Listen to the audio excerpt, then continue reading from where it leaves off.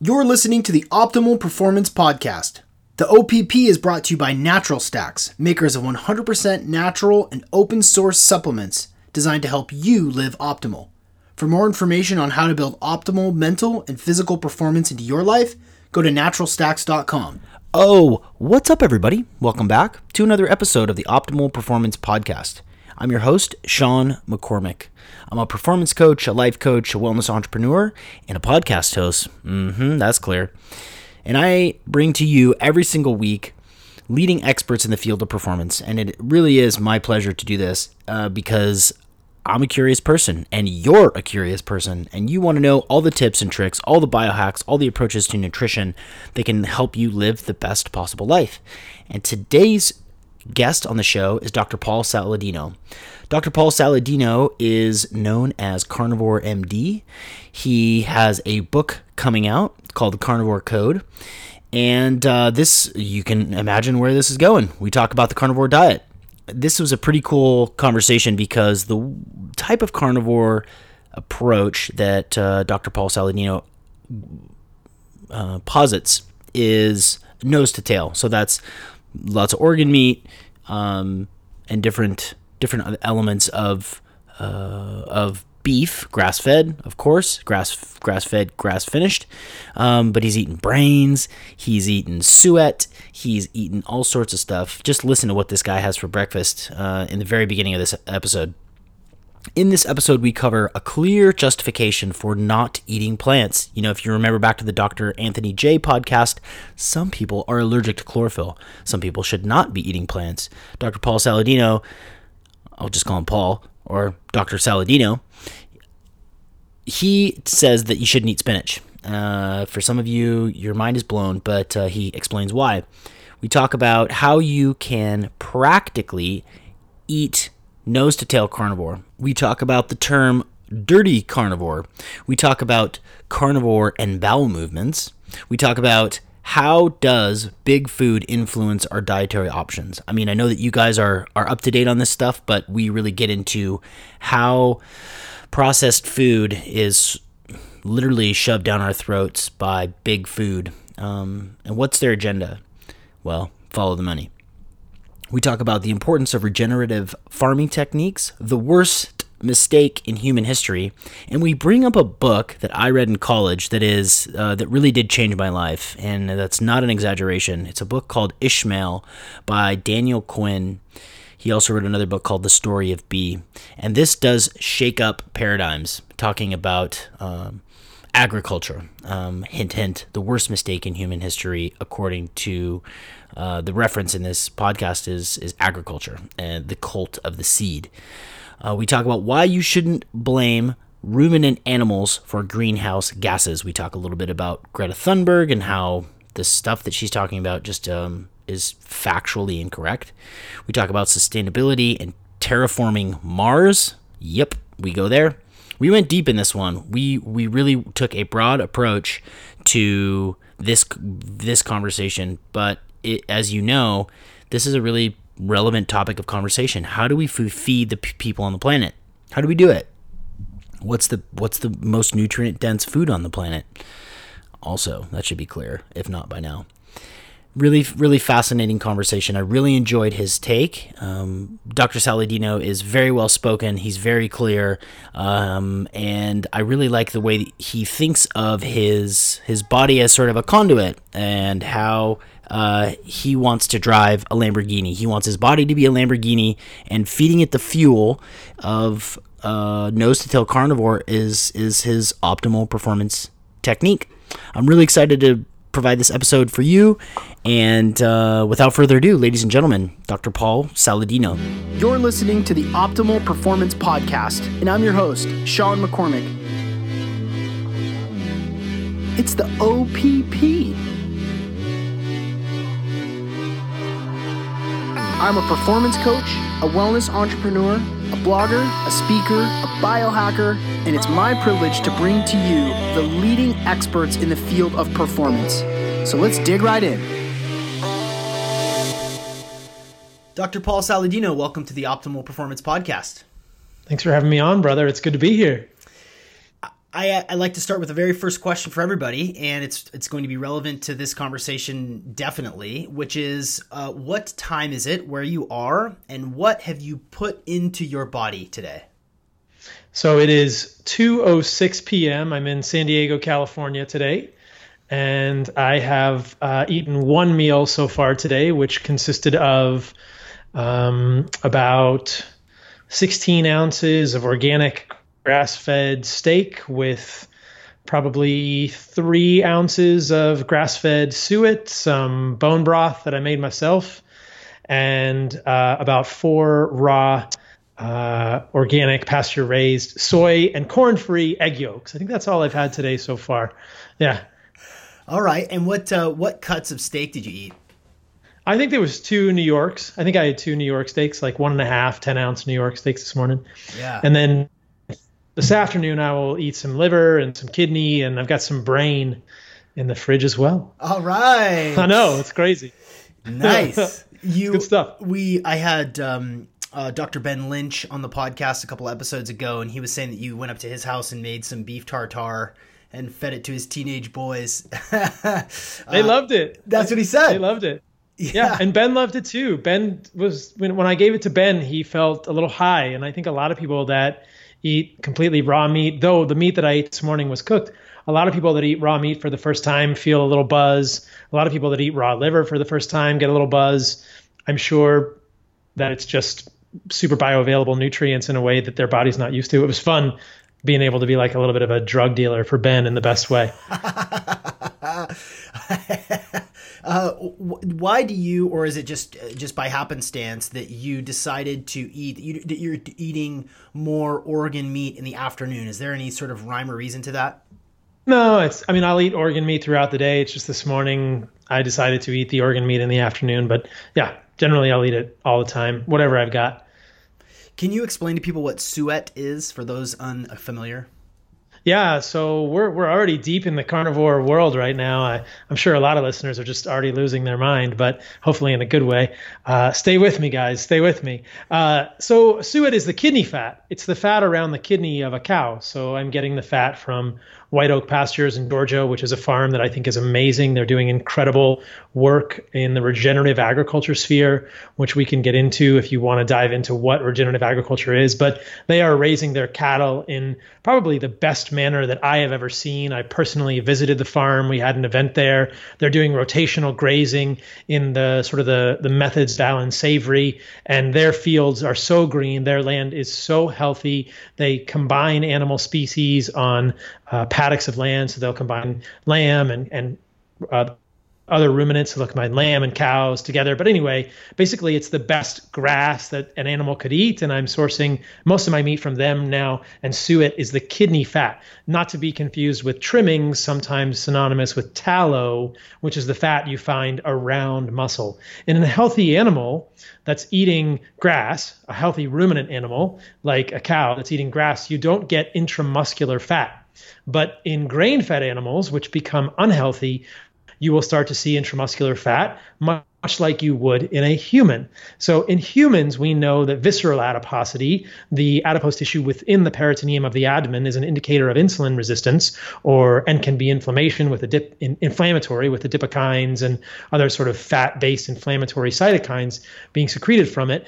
And in obese and insulin resistant humans, we will also get fat deposits in our muscle. And so fat marbling on a steak is an indication that the animal that you are eating is not a healthy animal. So I am a staunch supporter of grass-fed, grass-finished animals, especially from farms that are practicing regenerative agriculture, which seeks to mimic the grazing practices of an ecosystem in the past and has so many benefits. Anyway, that is the long explanation of what suet is. Kidney fat from an animal. I also eat the trimmings, and with my carnivore diet, I'm thinking about amounts of fat and protein specifically. Excellent. Yeah, I definitely want to get into regenerative farming. It's the conversation that we should be having. It's the greater, more meaningful conversation that should be happening around farming practices. So I'm definitely eager to get into that with you. But I would love to start by maybe if you could share sort of your genesis story into your specialization within the carnivore paradigm. How is it that you found yourself being an advocate and also going, full carnivore for yourself? How did that come about? So I've always been interested in food and the way it affects us as humans. I think of my body as a vehicle through which I experience the world, and I want to drive the fastest, sexiest vehicle that I can, and I want it to perform well. When I hit the accelerator, I want some G-forces. I want 0 to 60 in 2.4 seconds like a Tesla. I don't want to drive a Honda Civic through life. And that can be libido, that can be athletic performance, that can be mental clarity, that can be emotional stability, that can be physical strength, that can be all of the things that make our life interesting to live. And that is what we experience through our corporeal body and mind and what we do in our lives. And so I want to be as honed as I can. And I've always been interested in the way that food affects that. I think as humans, what we've realized is that the food we eat can turn a Honda Civic into a Porsche or vice versa, right? We can go from fit to fat or fat to fit, and we can affect our experience of life with the food we eat. So it's always been an interesting puzzle to me. What is that answer? How do we perform to the best ability as humans? How individual is it? Is there an overarching answer? Is it very individual between people? And more specifically, I think the first question that I've always asked is, what is the best for me? And then how does that translate to the people I work with, my patients, as a physician in my practice? So I've been iterating around food as performance enhancing fuel in my body and my experience of life for many, many years. I think that I've been thinking about food for most of my life. When I was a kid, I grew up with a dad who was a doctor, and I was fat phobic because that was the narrative. And I was quite young. I went very low fat, and that probably wasn't the best answer, but that was, maybe 30 years ago, I was thinking about maybe that's the answer. And then later in my life, I tried a vegan diet, which was about 15 years ago. I was a raw vegan for about 7 months. I lost 25 pounds of muscle mass and had a number of health issues, and realized that being plant-based was a horrible idea for humans, and then went to a paleo diet. And throughout my whole life, I've had eczema that's been variably bad and minor, but at certain times in my life, it's been very bad to the point that I needed IV antibiotics or oral antibiotics for superinfection and impetigo. And a couple of times I had sepsis related to how bad the infection in the eczema got to be when I was doing jujitsu and having it exposed to a lot of kind of dirty mats.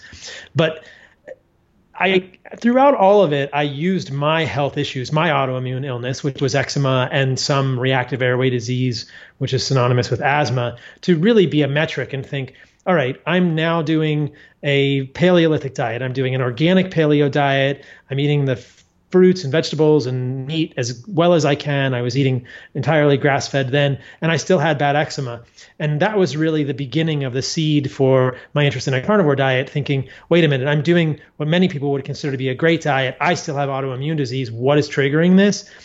It's probably the plants. And we get hints of this because most elimination diets on a spectrum will cut out many plants. And there's AIP, which is autoimmune paleo, which is going to cut out more than a regular paleo diet. If listeners are not familiar, a Paleolithic diet is going to cut out dairy and beans and grains, but an AIP, an autoimmune paleo diet, might cut out nuts and seeds as well as nightshades and a few more triggering foods. So we're cutting out more plants with AIP. AIP didn't work for me. My eczema continued. At times it got even worse. Then you think, oh, maybe I should cut out oxalates. Well, there's a lot of food and there's a lot of oxalates in food. So you got sweet potatoes have oxalates, spinach has oxalates. That was easy to get rid of. Spinach is a horrible idea, I think. So many oxalates, like nobody should have spinach in their diet. It's probably a huge cause of kidney stones in our society, calcium oxalate kidney stones. And then I would cut out other things with oxalates. I mean, beets have oxalates. Okay, that didn't work. I still have eczema. All right, let's do all of them at the same time. And maybe I'll cut out histamines too. And I'll cut out histamine releasing foods. That didn't work. So my diet is getting smaller and smaller and smaller on the plant side. And then there's salicylates. And what I really quickly came to realize was, wait a minute, why am I eating plants at all? Why am I eating plants at all? Because there are just so many potentially offending compounds in plants. And then when you back up for 1 second, it makes sense. plants and animals have been co-evolving for 450 million years, and animals have had to evolve defense mechanisms for the plant toxins. The first thing is that the plants evolve toxins and other both physical spikes like we're used to seeing on cacti or roses to prevent animals from taking a bite out of them, and chemical spikes. And these are not theoretical, these are not opinion, these are actual known botanical chemicals, and there are thousands in plants. And it's just a very deep rabbit hole that when you start to look at, you realize, wow, plants have a lot of chemicals in them, and we are generally assuming that they are beneficial for us. But when we really think about the intention of plants and the interaction of plants and animals for the last 400 million years, a very different story starts to unfold in which you can make a very compelling case that these plant compounds are not good for us. And we don't need them, that there's no real benefit to them, and they're probably harming us. And so I think that that's where the idea of a carnivore diet comes from. The first premise is, where are the nutrients in foods? The vast majority of bioavailable nutrients are in animal foods. There's really, aside from vitamin C, which we can dig into, nutrients, vitamins, and minerals are present in much higher amounts, and they're much more bioavailable in animal foods. Animal foods are clearly where we get our nutrients from in a superior way. And then we think, well, let's get rid of the toxins. There are so many different types of plant toxins. If we can get everything we need from animals, and it's all very bioavailable with the least amount of toxins, you basically have a carnivore diet or a carnivore-ish diet, which is informed by thinking about which plants might be the most toxic and eliminating those, and trying to get the majority of our nutrients from animals. So that's where it all kind of started, that genesis, that idea. And when I did that, I quickly had resolution in my eczema and surprisingly had other improvements, overall emotional stability improvement, overall improvement in the way that I saw the world. My outlook just got better. It was like I saw the world through different colored glasses, improved mental clarity, and I wasn't even expecting that, and have not had a recurrence of my eczema since. I've been a full carnivore eater for the last year and a half, and over that time, because of my experiences, really dove into all of it because I got so interested in what was going on. And admittedly, when I first was faced with the idea of eliminating plants, I thought, this is crazy. They have so many benefits. But in the last year and a half, and what the book is about, everything I've written is like, hey, maybe we should question this idea. Yeah. Yeah, I had Dr. Anthony J on, and he was suggesting that there's some genetic factors that a lot of people don't know, that maybe more of us have these genetic factors than we understand. That we are sensitive. Many more of us are sensitive to chlorophylls and to oxalates. And is it of your opinion? Do you believe that even if it's optimal, but do you think that most people, more than we think at least, are highly sensitive and react poorly to plants overall across the board? Yeah, I think that that's the case. Now, what I will say as a corollary to that is that I don't think every person on the planet needs to eliminate every plant from their diet. In my own personal diet, I don't think that and I've looked into this in detail and debated Chris Masterjohn about this multiple times. And, there are no nutrients that human cannot get from eating animal foods in optimal amounts. So I think that statement assumes that we are on the same page about polyphenols. So in terms of vitamins and minerals, there are no vitamins and minerals that you will lack eating a nose to tail animal-based diet. If you're just eating the muscle meat, we might miss some things. But when you think about that, when you think about the fact that humans can get everything they need, and we can have the vitamin C discussion in detail if you want, if humans can get everything they need from eating animals nose to tail, I think that forms a very good baseline diet for people. Whether they want to use that as an elimination diet or their long-term diet is up to them. And then some people may want to add back plants as they tolerate. I think there is genetic variation in terms of how we tolerate plants. Some people tolerate more, some people tolerate less. In my own life, I've decided, hey, I don't really see a need for plants because I don't miss them. My diet is very satisfying, very enjoyable. I've never been somebody that's super driven by color on my plate. I'm more interested in the taste of the food and how it makes me feel, how it allows me to drive my car through life metaphorically. And I don't see a need to incorporate plants back. But if people want to, and they're not sensitive, you might do it with some perspective on what are the most toxic plants. But I do think that there is significant genetic variation and that many people are more sensitive to plants than they believe. If you are always swimming in a certain temperature water, you don't know what the contrast is, right? So this is the idea where you put a lobster in a pot, and if it's hot water, the lobster like goes crazy, and but if you just raise the temperature slowly, we don't really feel it. And that's perhaps not the best analogy, but I think that a lot of people don't know how good they could feel.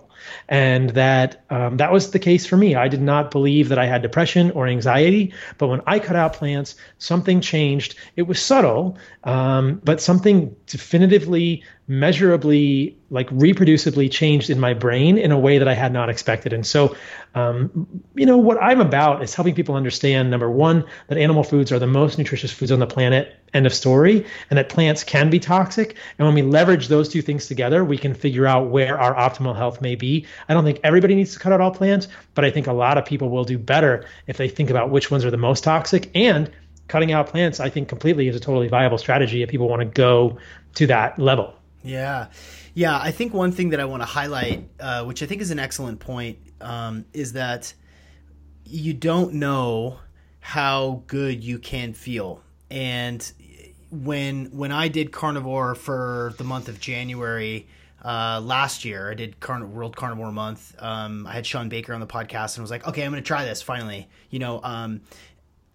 What I found was that my cravings changed dramatically. I didn't feel hungry. And even though I was on day 20 of eating steaks, I still wanted to eat steak. I still craved it. I still enjoyed it. It still made me feel good. I felt balanced and calm emotionally. I slept great.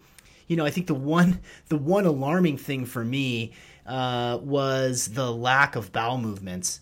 It was really interesting to see how less frequent I was going number 2. And hopefully you can speak to this too. I understand that because you're consuming highly bioavailable food from animals, that you're using it completely. So like, it's not that you're constipated, because I didn't feel like I had to go. I didn't have the urge to go and I couldn't. That wasn't what it was. It was that there just wasn't that much waste. I didn't excrete much waste because my body was using the 2 ribeyes a day that I was eating and all that stuff. Because I think that's staggering for people that are under the presupposition that if they go carnivore, that they're going to be constipated and uncomfortable and have a distended tummy because they're just eating so much food. It's not the case. Can you speak to that? Let's talk about poop for a little bit, Dr. Paul. Let's talk about poop. I love talking about poop. The first thing I'll mention is that though Sean is a great friend of mine, he and I don't see eye to eye on the optimal way to construct the diet. And I would not recommend just eating muscle meat. So earlier I kind of said this, and I'll just re-clarify it for people. I believe that our ancestors would have eaten animals in a nose to tail fashion. And that includes seeking fat in addition to protein in a pretty significant way. I think our ancestors always hunted fat as the primary nutrient. And I think that for some people, the overconsumption of protein without enough fat will lead to constipation, and that is not a good thing. The other thing that I think is often ignored for many people is the importance of organ meats. And I think our ancestors and we should all be consuming all of the organ meats that we can, whether it's kidney or liver or brain. It may make people squeamish, but if we want to eat the way that our ancestors would have, and really to honor the animal, there's a lot of unique nutrients throughout the animal. This is where we get things like bone broths, which can have lots of good minerals if we make them properly. They can have calcium and boron and magnesium and lots of glycine and connective tissue. And I think that just eating ribeye steaks is a starting point for people that's very approachable, but not a sustainable nor an evolutionarily consistent way to eat a carnivore diet. So having said that, I agree with you that on a carnivore diet, the bowel movements are smaller. When I was eating more fiber years ago, I would have sometimes 2 to 3 bowel movements a day. And now I only have 1 bowel movement a day in the morning. And it's probably a much smaller bowel movement than I would have even one of the 3 that I might have had with fiber. But I will have a moderately sized bowel movement every morning. And I believe that is the way people should move their bowels regardless. And it kind of raises a yellow flag for me when I'm working with people if they're not having a daily bowel bowel movement.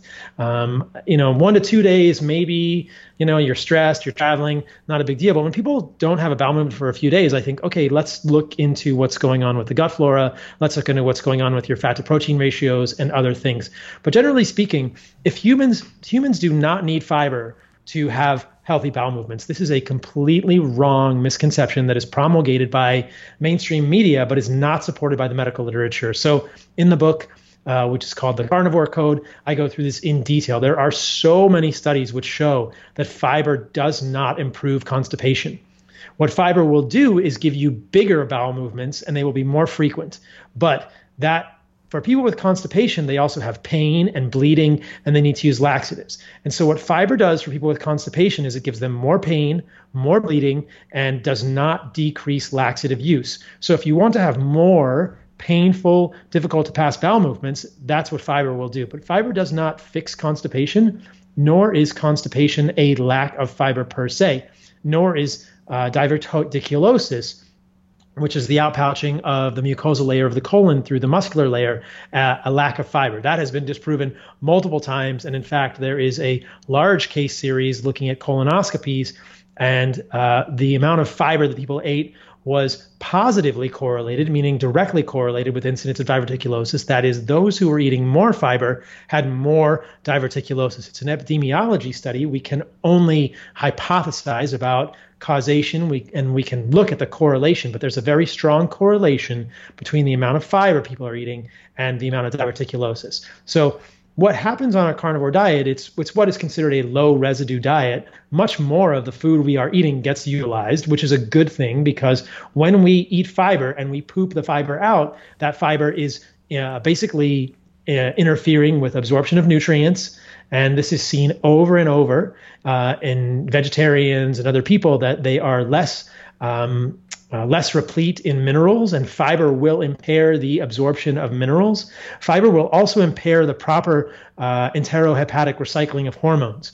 And women who have more fiber in their diet are more likely to be anovulatory. There's a cycle called the BioCycle study, which shows that as women increase their fiber, they are probably having less of the estrogen they need for normal cycling, and they are more likely to miss a period, become anovulatory, which is a bad thing to happen. So fiber is generally, I think, in my opinion, doing bad things for humans by inhibiting the absorption of nutrients, pulling out hormones that we sometimes want, in this case, affecting women's menstrual cycles. And it's making our stools bulkier, but really usually just making them more painful and not making them easier to pass per se. When you remove all that, you have smaller stools. But if people are not having a daily bowel movement on a carnivore diet, I think that they are falling prey to what I would say is dirty carnivore, quote unquote. There's a way to mess up any diet, right? You can mess up a ketogenic diet, you can mess up a paleo diet, you can mess up a vegan diet or a plant-based diet.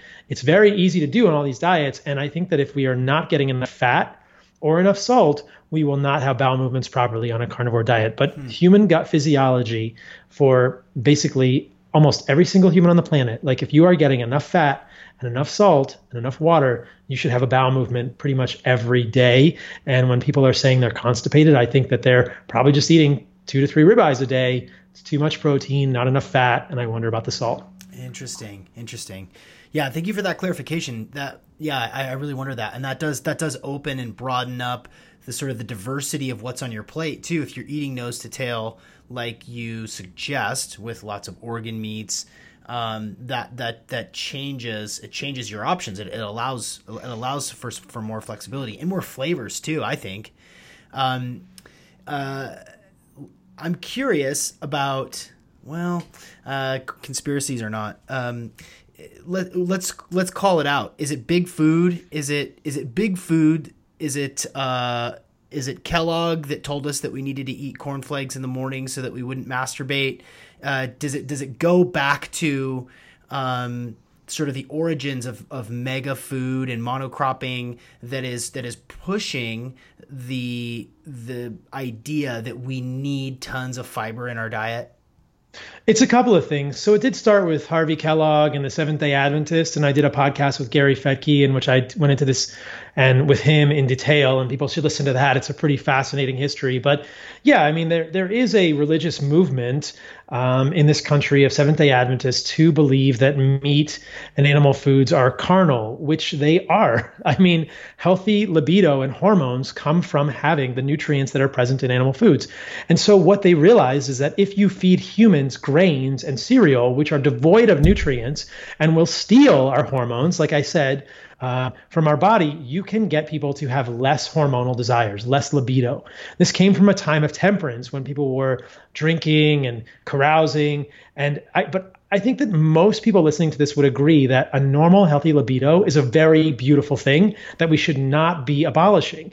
And cornflakes is basically the anti-libido, as is Wheaties, as is all breakfast cereal. And that's the point of it. It's to give you the most nutritionally devoid thing that is going to mess up your hormones by pulling them out of your body. So that's where it began. And look, I am all for spiritual progression. I am all for refinement. I enjoy meditation. I am not amazing at it, but I think it's important to lead ethical lives and be people who are valuing relationships and kindness to other people. But I don't think we should be abolishing our libido, nor is that an indication of any health in a human population.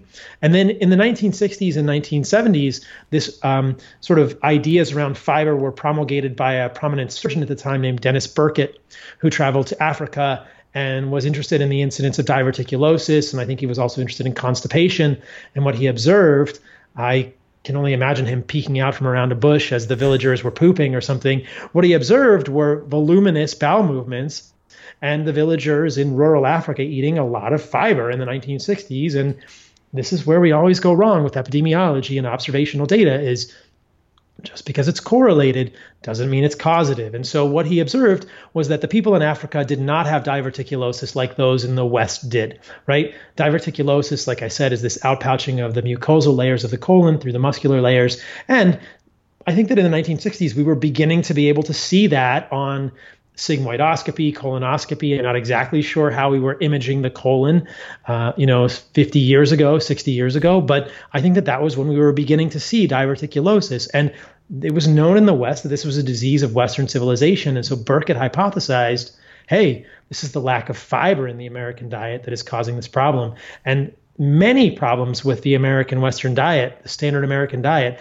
have been blamed incorrectly, in my strong opinion, on a lack of fiber, whether it is low microbiota diversity or dysfunction of the gastrointestinal mucus layer or the incidence of diverticulosis. I think they're all blamed on a lack of fiber, but what is happening here is that the baby's getting thrown out with the bathwater in a sense. It's people saying, hey, you're eating a standard American diet full of processed refined vegetable oils, sugar, processed carbohydrates, and by the way, it's also low in fiber. Therefore, we think that the lack of fiber is what's causing these things, when in fact, when we actually studied it with diverticulosis, we saw the complete opposite, perhaps. At least there was evidence to suggest that that's a viable hypothesis, that perhaps more fiber might be worsening diverticulosis. We know that more fiber can worsen constipation in some people, and there's a great study that is often quoted in which the removal of fiber completely reversed idiopathic constipation in a pretty moderate sized group of people. So this is the title of the study is Stopping or Reducing Dietary Fiber Improves Idiopathic Constipation. It's from 2012 in the World Journal of Gastroenterology. It's often quoted, but there were three groups of people who were divided into standard amounts of fiber, like lower fiber and zero fiber. And the zero fiber group completely resolved all gas, bloating, pain, constipation, bleeding, and idiopathic constipation with no fiber. So it's kind of this story that was told to us. And then I think what happened was all the big cereal companies got on board, just like many of the plant-based protein companies are jumping on board today, and they see a business opportunity and say, yes, let's feed the people fiber. And how are you going to get fiber? Breakfast cereal, Wheaties, all brand, right? This is a great idea. How are they going to sell you fiber? In the cheapest way they can. And they're going to force it down your throat. And they're stoked about this, except the story's wrong. And it hurts us. And it's not where it's come from. So I think it's a conglomerate. It's a very unfortunate convergence of all those things in our history. Are you optimistic that it's going to that the food? I mean, now it's what's called it was the food pyramid, and now it's called the plate or something like that. Are you optimistic that 10, 15, 20 years from now we're gonna shake off all of that, all of those assumptions, and modify the way that we eat and create a new way of eating that puts meat first? I think we just might, but it's going to be because of people like you and me, my friend, and not because of the government. It's not going to come from the top down. That's for freaking sure. It's going to come from the bottom up because it's going to be a grassroots movement, and enough people are going to realize that they feel better eating this way. And hopefully that's what I'm about in my work, is substantiating it, showing people there is research to back this up, showing people that much of the things they've been told, many of the things they've been told, are misleading, they're epidemiology, they're cherry picked, and that there's science and truth behind what we've really known all along, what our ancestors have always known, which is that if you can kill an animal and eat it respectfully, that's what you're going to do. That is absolutely the best food for humans on the planet. Like, there's just no getting around that. And that didn't change in the last 200 years. You know, it didn't change. Like, we've always eaten animals, and we can talk about that story as well.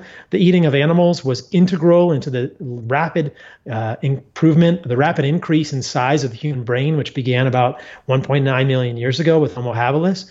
And there's very good evidence for that from stone tools and other evidence of hunting practices that arose at the same time. So we've always eaten animals. They've always been a part of our lives. They've always been good for us. And the narrative just keeps shifting based on corporate and what appear to be financial interests. If we follow the money, it makes sense. Is it surprising that the CEO of Nestle wants us to eat plant-based? Really, it's not, because the scary thing here, the reality is that processed food is the only food that is profitable for anyone to sell, right? No farmer is going to get rich making grass-fed beef. Farmers can make money doing concentrated animal feeding operations. They can make money doing feedlots. But when we're really raising animals in the right way, which is what I think most people are advocating for, no farmer is going to get rich doing that. They might make enough money to feed their family and to grow their farm a little bit and to stay profitable, so they can, invest and pay their employees well and exist between generations. But there are no billionaire grass farmer, like grass-fed cow farmers in the world. There probably never will be. But you know what? There's a lot of billionaire multinational processed food companies making cereal, protein bars, plant proteins, making vegan veggie burgers now, plant-based burgers. There's a lot of money in that. So let's just follow the money here, right? Like, what's going on? What we need more of is real food. People that grow real food don't get to be billionaires. They hopefully they make enough to just feed their family and stay healthy and some profit year over year. But it's the people who are making processed food who are becoming billionaires and are making lots of money off us. And as Americans and Westerners in general, we like processed food because it's convenient and it can appeal to our taste sensibilities. But there's got to be an agenda behind it. And I don't want to be a conspiracy theorist, but look, it's just not that surprising. There's just a huge profit margin there. And that's not a good thing. Yeah. I think generally, anytime you follow the money, you're going to learn some inconvenient truths about the way that the world works. I mean, we covered this with Rob Wolf, so we don't need to necessarily get into the James Wilks, Chris Kresser debate on Joe Rogan. But when you look at James Cameron's vested interest in promoting soy products. Verdient. Yeah, it's scary, man. I mean, it obviously it's not, it's like you said, it's not a convenient thing, because the answer is slow down, let the animals poop in the dirt, let the dirt regenerate so that you can have more diversity, because that is more like what it used to be hundreds of thousands of years ago. Which brings me to another, sort of staggering section of your book. I looked at the table of contents, and you have a section titled "The Worst Mistake in Human History." what can you tell us about that section of the book? That's a paraphrase of something that Jared Diamond said. So Jared Diamond is the author of Guns, Germs, and Steel, Collapse, The Third Chimpanzee, and other books. And he's written very eloquently about the decline in human health and pointed out that there was a massive decline in human health at the time of the Neolithic Revolution, which was about 12,600 years ago. So what appears to have happened is nobody knows why we started farming, but that was when farming started. That was when agriculture started. That was what Jared Diamond has called the cult of the seed. And so he says that is the worst mistake in human history. And to substantiate that claim, he has compared in his books very clearly the health of what would appear to be the health of the hunter-gatherers that preceded that time, and then the people that came after or around that time based on skeletons. What we see is a very, very clear decline in human health. It's staggering. Human height declined around 5 inches in both men and women. There was a massive increase, sometimes a doubling or a tripling of the incidence of tuberculosis lesions and what are called parodic hyperostosis lesions in the skull and other sort of thin bones of the body, suggestive of anemias and other nutrient deprivation. And we can see many issues around bone fractures and increased fragility. So there's lots of evidence that humans got a lot more sort of unhealthy when they started farming. I don't think anyone is suggesting that before we were farming, we were superhuman. People were still getting sick. There were still some incidents of problems, but they increased multifold when that happened. I mean, I think that life has, 20,000 years ago, we're hunter-gatherers. It depends what part of the world you're in terms of how successful you are with hunts and your overall health. But generally speaking, when we started farming, human health took a very precipitous turn for the worse. So basically, we went from hunting and gathering, and I would argue we were mostly hunting, and that's an argument I make in the book, to being farmers, and our health just tanked. I mean, we didn't realize that, hey, if you only grow one crop or you rely on only the crops you're growing, that your health is not going to be good. So it's a pretty staggering time in human history, and it's been talked about many times, and it's really not even debated that it happened. The interesting thing is why it happened. There are some hypotheses around the Younger Dryas meteor impact causing mass extinction of megafauna, forcing us to farm. Other anthropologists suggest that we selectively or sequentially hunted megafauna to extinction, but it appears that megafauna went extinct about that time. So we suddenly went from having really big woolly mammoths and other animals to hunt, which would be quite good sources of fat and muscle and organs that would feed a tribe for days to weeks, to maybe relying on much smaller animals or having a period of not many animals that were available for us at all that forced this to happen. And clearly our health suffered as a result. Yeah. I'm recalling a book I read in college. It's called Ishmael, and I forget the name of his first name. The author is Quinn. Daniel Quinn. Daniel Quinn, and the story of B. I read it in college, and it's about this. It's a more philosophical take on this transition from hunter-gatherer to agriculturalists. But it's like shit starts to fall apart right about there, like community, and we're stagnant, and yeah, it's funny. I hadn't actually put that together until just this moment. Because it's not really my sort of core awareness, but yeah, fascinating stuff. I mean, I'm struck by the depth of your knowledge. I mean, I know it's your thing, but like so many details. Your brain is sharp, Dr. Saladino. you know that kidney fat, man. Got that sharp brain. I think it's kidney fat and liver. Who knows? I mean, I'll be the canary in the coal mine. If I start sounding like I'm slurring my words, maybe I'm wrong, and who knows? There is an interesting point in Ishmael that I'll just bring up for the listener that I'll highlight.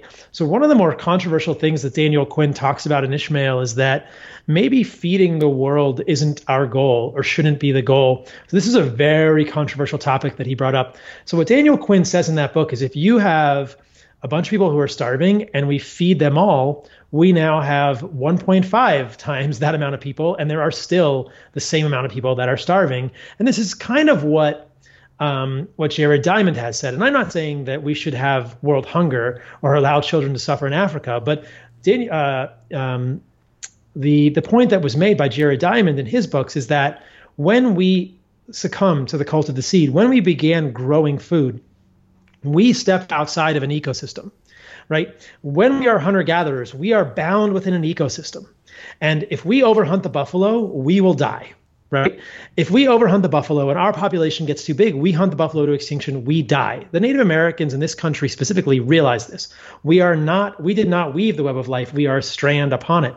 But when we step outside of that and we start growing our own food, not placing a value judgment on that, we over multiplied. And then we needed more land to grow food. And then we had to go to the next tribe and kill them to get their land to grow food. And this is kind of the beginning of the problem in Jared Diamond's possible paradigm. And so what Daniel Quinn said in that book was, wait a minute, like we've gone wrong. And in a way, they're mirroring each other, because if we suddenly just decided to eliminate all the cattle from the face of the earth and grow tons and tons of grain, and we feed a bunch of people all over the place, that's not going to solve world hunger, because another generation down the road, we're going to have more people and we will have completely decimated the ability of the earth to grow any food, because we know that monocrop agriculture is depleting the topsoil of nutrients.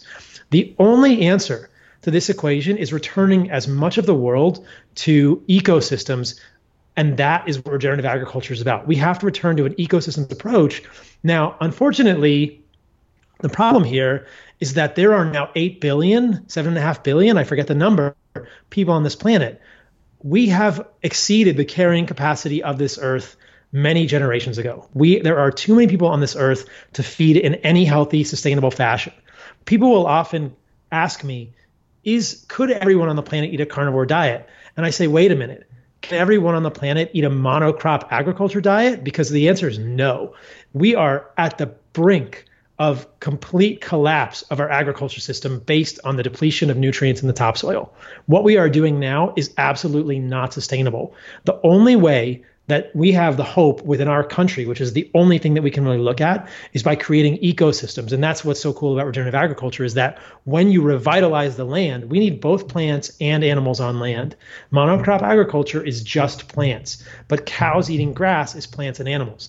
That is the way to revitalize the land and to return nutrients to the soil so that we can grow the things that we need that feed the animals, which feed us. But monocrop agriculture is not the answer, nor is the elimination of ruminant animals the solution to greenhouse gas emissions. I have a whole section in the book where I talk about this, and the fact that anyone quoting ruminants as the number one or any significant contribution to greenhouse gases is basing that on 2013 FAO data that was retracted and is wrong.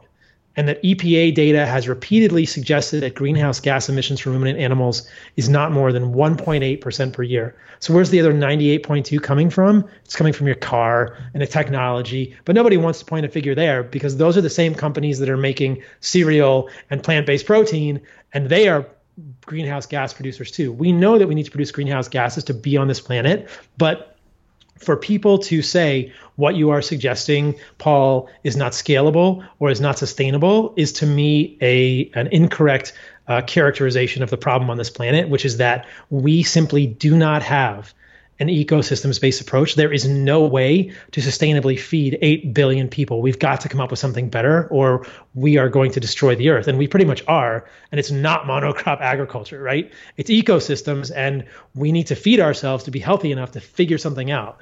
We're kind of in a crisis. Yeah. So when you think ahead 1,000 years about where we go with this, I mean, that pretty much it complicates cities and skyscrapers and apartment buildings. So then where is it? It's sort of a slow return to a more sprawled out, less population density to create more diverse ecosystems all over. Like, is that the big long-term like Gaia changing paradigm? Is that we just sort of like, instead of being concentrated, we spread out a bit and we introduce more ruminants and more plants and create more broad ecosystems? I think it is, but it's quite challenging. And I believe it was Homo erectus was the longest lived Homo species on the planet. They just went extinct, a couple 100,000 years ago. But they lived, I think people imagine they lived, 1.5, 1.7 million years. Homo sapiens will not be around that long. Many people, we've only been around for 350,000 years. We will probably go extinct. I think many people believe that there's a dystopian future. Now, none of us is really worried about 500,000 years from now, or 1 million years from now. But the chances of Homo sapiens outliving Homo erectus or Homo habilis are abysmal. But I think 1,000 years from now is a pretty scary future. Even 3 generations from now, 100 years from now, or 200 years from now, there's going to be some major changes in the way that things look. And as far as I can tell, the way forward, like you are suggesting, like I am suggesting, is an ecosystems approach. It's more ruminant animals grazing on land with other animals. That's the only thing that worked. There have been buffalo on this earth for millions and millions of years, and they did not destroy it. Right? Yeah. There have been animals on this earth that did not destroy the earth because they worked within an ecosystem. We have to find out a way to return 8 billion people back to more of an ecosystems approach, or we need to figure out how to grow more food somehow or remineralize the soil or something. But what we're doing now is not working. Yeah. So we got to figure out something. Well, maybe that's where Elon Musk is taking us to Mars so that we can, create ecosystems on Mars. Well, what will we do there? We'll repeat the same pattern, right? I mean, yeah, right. It's as our conversation goes there, these are important conversations and considerations to make, because it really is, we really are considering the sustainability of the planet. And there is not a more fundamental conversation for how do we stay around? How do we stay alive? Like how can we make sure that we are living in harmony with the planet? And I think it's worth even talking about this ecosystems approach going into the next 1,000 years or million years, and going to Mars to create ecosystems so that we can just sustain ourselves. Because you're right, Diamond and Quinn talking about the introduction of agriculture, sort of the beginning of the beginning of the end, is not outrageous. I definitely don't think that the way forward is more monocrop agriculture, as people would suggest. I mean, there's, Greta Thunberg was named the Time Person of the Year, and though I laud her passion, she is completely wrong about the fact that ruminant animals are causing this. And yet everyone in Hollywood has jumped on board of this. And it's this idea that, like, if you repeat a lie enough times, it becomes the truth. And I think that maybe even Hitler said that, or someone, similarly dictatorial, or tyrannical. But that's what's happening now, is that everywhere you look, people are parroting the notion that cows and ruminants are destroying the planet, which is just false. And in fact, it's so false that we should all be in arms and outraged, because it's nothing could be further from the truth. Like, ruminant animals are the way to revitalize the earth, and ruminant animals provide humans with the best source of nutrients that we know of today. We don't have woolly mammoths. Ruminants are all we've got. So if we want to stick around, we best be healthy. And the only way we're going to be able to solve this and move forward in a kind and compassionate way with other people is to be healthy, to be able to have access to nutrients. How does somebody who's metabolically unhealthy act? Not well. They're not kind. They're not considerate. They're not compassionate. They're looking out for themselves. They're angry. They're irritable. They're not going to be creative. They're not going to be sleeping well. That is not the answer. We have to nourish our people. And that is clearly animal products. I mean, if we want happier, healthier families, children, spouses who are going to be able to solve problems, and we can all, be kind to each other, we're not doing that with plant burgers or salads. I mean, that's animals, man. That's nutrients. Yeah. The element that makes the vegan plant-based argument, I think, so sexy for people, is because it has this misguided sort of wokeness to it. and I've experienced it, and I know that you've experienced too, is like that there's some sort of moral high ground to not eat animals that you're consuming death, for like virtue signaling. Yeah, exactly. Right. Like I for kicks, I follow a lot of people that, like Dr. Sebi, on followers of Dr. Sebi on Instagram, and talking about eating dead things is not the way to be. You can't eat dead things, and you shouldn't kill things. You can survive without killing things. And then you tell just one piece of data about what happens with monocropping and how much death happens from smaller little bunnies hiding in rabbit holes and mice and deer getting chopped up in turbines, and then that goes out the window. And it's a hard thing to navigate, and I think that it's even slipperier when, and this is going to be offensive, but I think it's the truth, and I've seen it in my own communities, is that when you don't have great nutrition and you're constipated and you're not sleeping well and you may be anemic and you're not getting the nutrients that you need because you've been a vegan for a year and a half, you tend to say things that are a little bit unreasonable. You tend to, your behavior changes, and it's true, and you see it with professional athletes becoming injured and saying wacky shit left and right. It's like, whoa, what are you doing? But it complicates and makes this issue even harder to be reasonable about. Well, look, I don't participate in vegan bashing, but there are some pretty nasty vegans out there, man, and they do some pretty nasty stuff. And I think it's virtue signaling, and I don't think anyone wants to kill animals in a malicious way. But this is completely evolutionarily inconsistent thinking, right? Our ancestors have been killing animals and eating them in a very respectful, spiritual way for 4 million years, and that led us to be where we are today. I don't think killing animals needs to be cruel, but you're so right. And most of the people I talk to who have a plant-based agenda I think that they're coming from a good place. David Sinclair, I had on my podcast. I just interviewed a guy this morning, James Clement, and they'll say, I don't want to harm animals. I love animals. And I think you've never hunted an animal in your life. You have no idea what it's like to live in a human ecosystem. This is the way that people think, and I'll say this, and I hope this isn't offensive, and I mean this in the most kind and compassionate way. This is the way that we end up thinking incorrectly when we get food from a grocery store. Yeah. If we're out in the woods, we would realize that, hey, should a lion feel guilty for killing a zebra? Like, in order for something to live, something else must die. This is the way of life.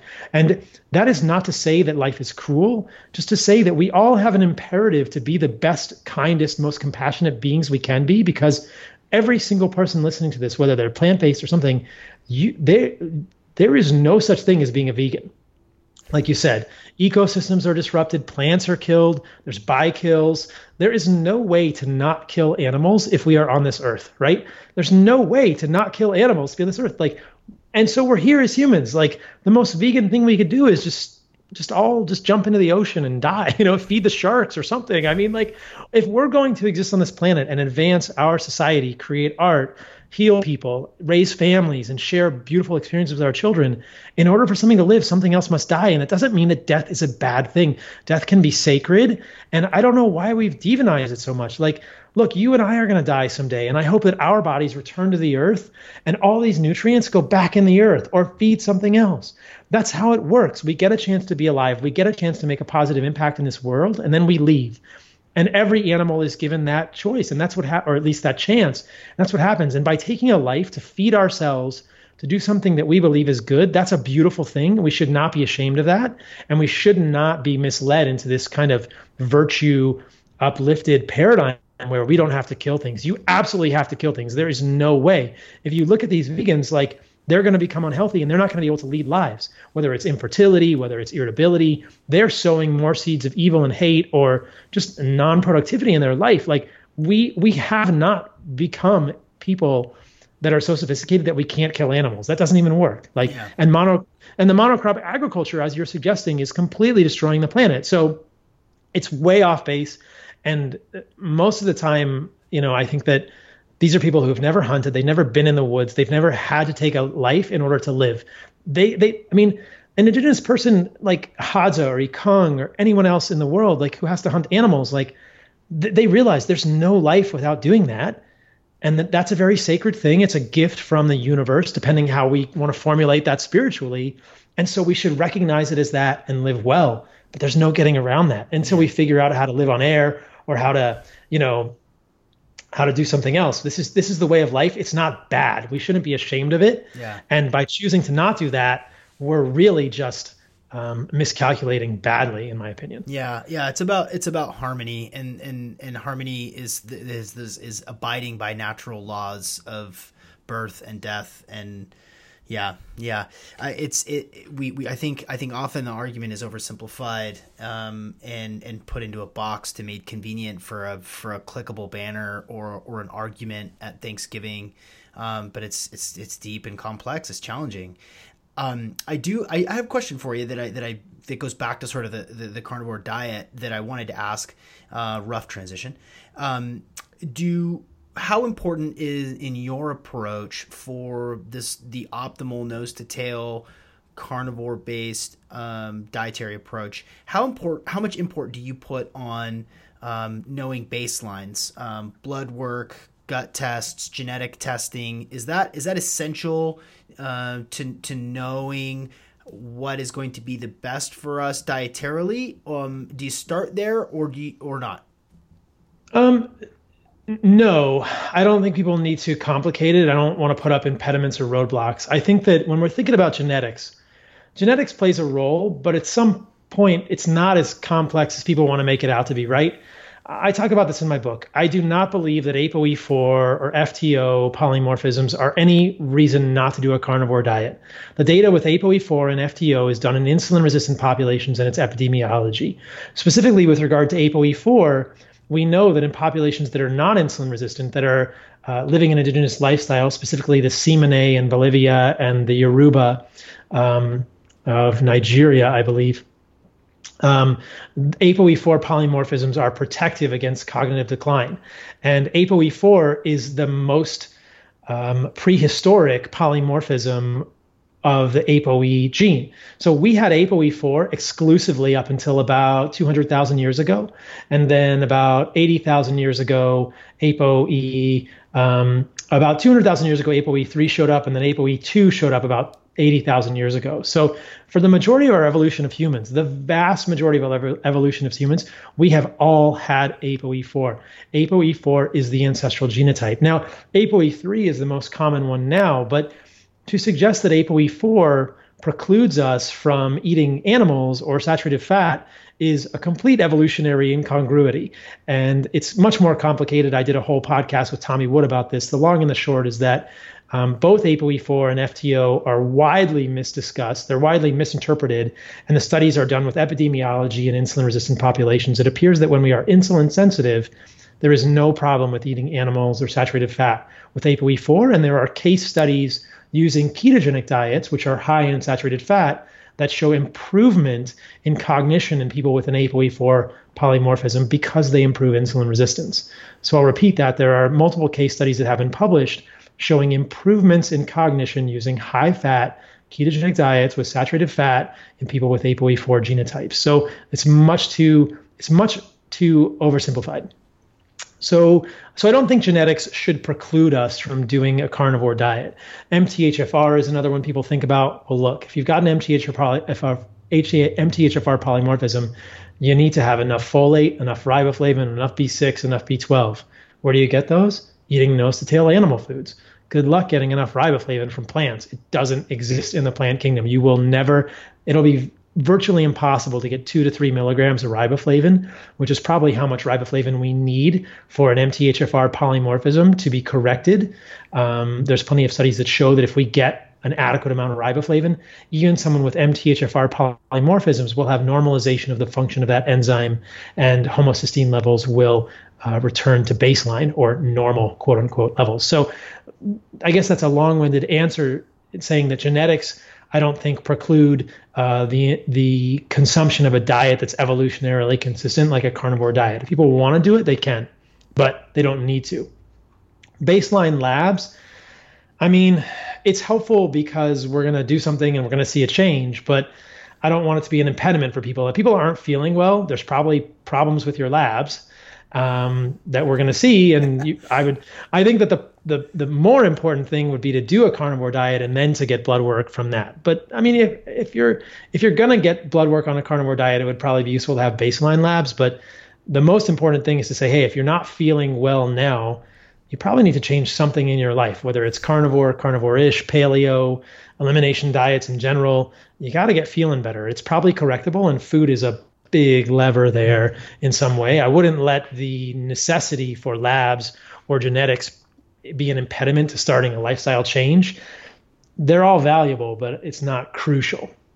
Nor do I think that there's a whole lot of stuff in that blood work that, like I said, that would be a hard stop or prevent you from doing it. That's good. That's good to know, because I think, especially for folk, and we've had Chris Masterjohn, and he just speaks in so much detail.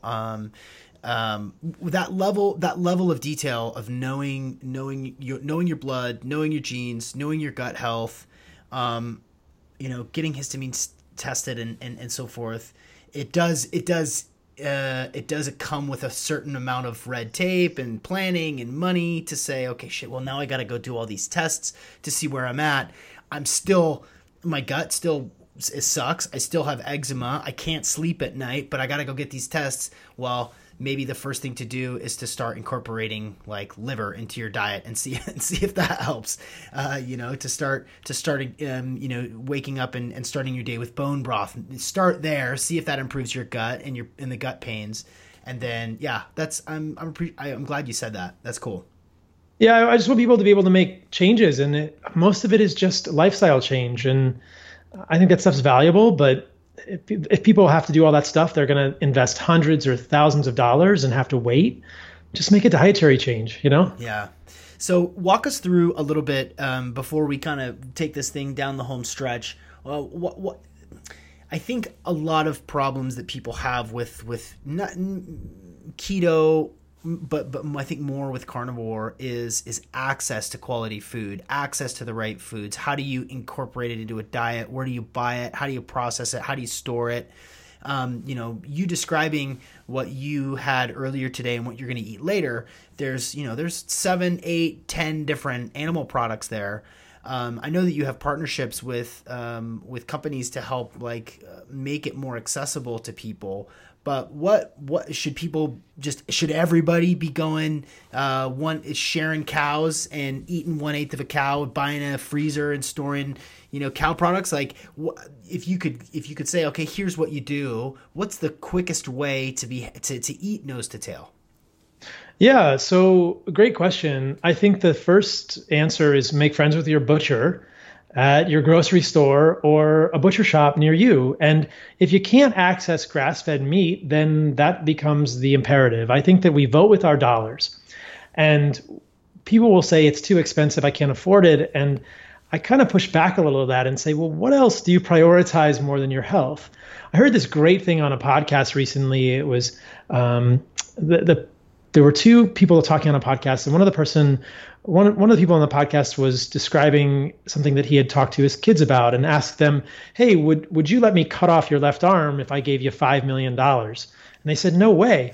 Well, well, then you're already rich, right? I mean, because a lot of us could do a lot of things with $5 million. And it's like the same thing. Like, what if I told you, hey man, I'm going to give you a diabetes. If I give you diabetes, would you, would you do that for $10 million? You'd say, probably not, man. Like, I don't want diabetes. Well, then you're already rich, right? But we just don't know how rich we are. If we have our health, we don't know how rich we are. What is the cost of not being healthy? What is the cost of buying processed food? What is the cost of skimping on our food long term? If we could all see long term, like, oh, I'm going to get prostate cancer, or I'm going to get lung cancer, maybe I shouldn't smoke, right? This is what humans are so bad at. We're so bad at thinking longitudinally. We can only think about what we know now. And if saving, a couple $100s a month on food, which is not a small amount of money, but if saving a couple $100s a month on food is going to result in increased health problems down the road. If I could show that to people, they would probably all do that. They would find the money somewhere, whether it's, reorganizing the finances somehow. But I think this is the best investment we can make is in our health, and I think we should not compromise it. It's not like at the cost of a Lamborghini, Yeah. It's an investment, but it's probably well within most people's budget to say, hey, I'm going to eat higher quality food. I'm going to choose to get grass-fed meat and get organs and fat from grass-fed animals. Piggybacking off of that, what I will say is that organ meats and fat are dirt cheap, right? Yeah. Liver, you can get organic grass-fed liver for anywhere from $5 to $8 a pound, and you only need to eat a couple ounces a day. So you can get almost a week's supply of liver for $20, $10. It's not expensive to eat liver or to put liver into your diet, right? Animal fat, some butchers will just give it to you, okay? Or it's like $3 to $5 a pound for animal fat. What's expensive is ribeye. What's expensive is steaks. Well, I think we should get a reasonable amount of protein every day. I think about 1 gram of protein per pound of body weight, which is a lot more than many people say. But you can either eat that in like grass-fed ground beef or occasional steaks. I don't think that eating 4 pounds of grass-fed ribeye a day is what most people need to do, right? You can just eat a pound of ribeye or half a pound of ribeye and grass-fed beef or cheaper meats, and then you're getting a lot of your nutrition from pastured eggs or fat and organs, which are much cheaper. So that becomes much more affordable. What you asked specifically was about accessibility. And so you got to see where in the country you live. If you live somewhere where you can get grass-fed meat, that butcher is probably going to have grass-fed liver. That's pretty common. And then they might even have grass-fed bones, which you can buy and make bone stock out of. And some people will just give you the bones too. But I do think your option of everybody knowing a farmer, how radical is that? Like, knowing a farmer, getting an eighth of a cow, that's a great idea. And it connects you with the land. Like, I think most people in the country could connect with a farmer and do that. And it's going to be work, but that's the investment. If we absolutely can't do any of those things, there are online places to buy meat. And I am sort of affiliated with White Oak Pastures, but my God, I believe in those people with my heart and soul. Like, that is the most consistent affiliation I would ever have. If they paid me no money, I would still talk about them. And, part of me just wants to go live there because it's one of the coolest places I've ever seen because the farm is so cool. But there are places like this throughout the country. You can buy meat online. White Oak Pastures, US Wellness is pretty good. They source most of their stuff from Australia, but people can get that throughout the country. Here in California, there's Belcampo. People can find tons of places to get regenerative, grass-fed agriculture, raised animals near them that'll be delivered to their door. Look, people might say, oh, about carbon footprint. It's like, look, we just can't win. Like, you then go to your farmer if you're worried about the carbon footprint, right? Like, it's got to come. Right. Yeah, walk to your farmer. Like, go start hunting. Like, that's fantastic. If people are worried about the carbon footprint of having something mailed to them, then you should go hunt, But I think it's out there. These problems are solvable if we decide to solve them. It's just how we prioritize these things. And I don't think finances should be the determining factor. I think it's the value proposition that I think so many of us are not aware of, and we're so bad at thinking longitudinally. But I think this is what is more important than your and my health and the health of our families? There is nothing, in my opinion. I totally agree, and my my lifestyle and the way that we eat at my house. I have a 6 and a 3-year-old. The way that we eat, going to as many farmers markets as we can, showing my kids, firstly sneaking liver into ground beef patties that we have, 2 or 3 nights a week, so that they don't even see it or taste it. But now, they understand that it's a little bit more minerally. This consistency is different. Allowing them to get a sort of a taste for it. Making it a top priority, eating higher quality, especially I'm in Seattle, right? So the accessibility to farmers markets is different than probably someone who lives maybe in a more rural area, or in an area that's maybe more cut off from these resources. But it takes a fair amount of thinking. It takes a little bit more money at first, but it is the way to sustain the health of your family. And that is the number one most important thing for me and my little tiny kids.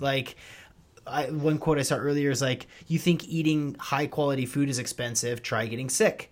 And right, like my wife just got back from the grocery store and she spent $350 at 2 different grocery stores, the food co-op, where we buy raw milk. It's not cheap, but if you buy the bottle and return the bottle that they fill up the milk with, it's the same price as the garbage milk that you'd buy at a regular grocery store. So it all evens out, and it takes a little bit of planning, but the health and vitality of myself, so that I can do good work, so that I can be present, so that I can have high energy, so that my kids can be happier and they can sleep and not get sick and have, resiliency, that is worth every dollar, every single dollar. And it's a lifestyle. It's a lifestyle that I'm passing on to my kids every time we grill and when we cook together. I think that obviously the greatest example that I can think about is, Ben Greenfield does such a good job of explaining how he treats his family in the way that they think about food and cook food. And we should be looking to people who are doing it right, who are conscious consumers, who are thoughtful people, because we have to make changes, and we can't live on Ritz crackers and Jiffy peanut butter. It's not going to work. That's the worst trade ever. Yeah. And I think it's the human condition. It's the human condition. We're not going to change something unless we are shocked out of our complacency or it's causing us physical pain in the moment. And that's why we all need to be challenged with this. Like, don't make the worst investment ever. Like, it's a horrible thing. Yeah. Yeah. Okay. So the last question that I ask for everybody, before we get into that, please tell everybody where they can find you, where they can listen to the podcast, the name of the book, when it's released, all the high points. So my podcast is called Fundamental Health, and you can find all my stuff at carnivoremd.com. There's links to all my social media there. I'm Carnivore MD at all the social sites. The book is called The Carnivore Code. Hopefully somewhere around when this podcast comes out, it'll be released. It should be on Amazon. It should be at your local Barnes and Noble. Hopefully it'll be in all the booksellers spots, or you can just Google thecarnivorecodebook.com is the landing page for the book, and there'll be a link to buy it there. Yes. Boom. I've seen people clamoring for it on the website. You've got a lot of really interested, really informed people. Like, when is it coming? I can't wait for it. Like, that's cool to see. It's cool, man. It's super exciting. I think it's a doozy. It's a doozy. It's 375 pages ish. It's I wrote it. It's 110,000 words, which is probably 30 to 40,000 words more than most of their books. My editor, my publisher is like, yeah, this is kind of long. And I was like, well, I guess I'll write the Cliff Notes version next, but that's what I had to write. And maybe I need to take some stuff out, but it's quite comprehensive. There's over 600 references in the book, multiple graphics. Like, the carnivore diet is controversial, and I wanted to put something out that both really creates a case for eating this way, and then there's a large part of the book that's how to do it, nuts and bolts. And then we're going to release a cookbook next year as well that'll be separate with all the recipes. But yeah, I mean, it's basically an opus. It's my baby. It's my first book. It's probably not going to be my last, but it's a lot of work, and it's not fluff. There's a lot of details in there. People will definitely have a lot to dig into when they check out the book. Awesome. That's Paul Saladino, nose to tail in a book.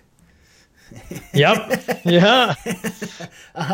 So the last question is a fill in the blank question, if you will. And this is based on everything that you know. This can be experientially. It doesn't need to be narrowly focused on the carnivore diet, but if you would, please fill in the blank and expand as much as you would like. Everyone would benefit from knowing that we evolved in nature, that we are wild, that we are animals, and that if we forsake that, we are unhappy.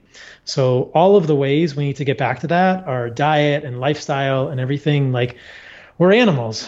We belong in the woods. We belong barefoot in the woods, running around, playing with people we care about, eating real food from the natural world and interacting with the natural world. That's movement, sleep, everything. And we need to just get back to that as much as possible in all the ways. Dr. Paul Saladino, thank you for joining us today on the Optimal Performance Podcast. Thanks for having me on, my man. And scene.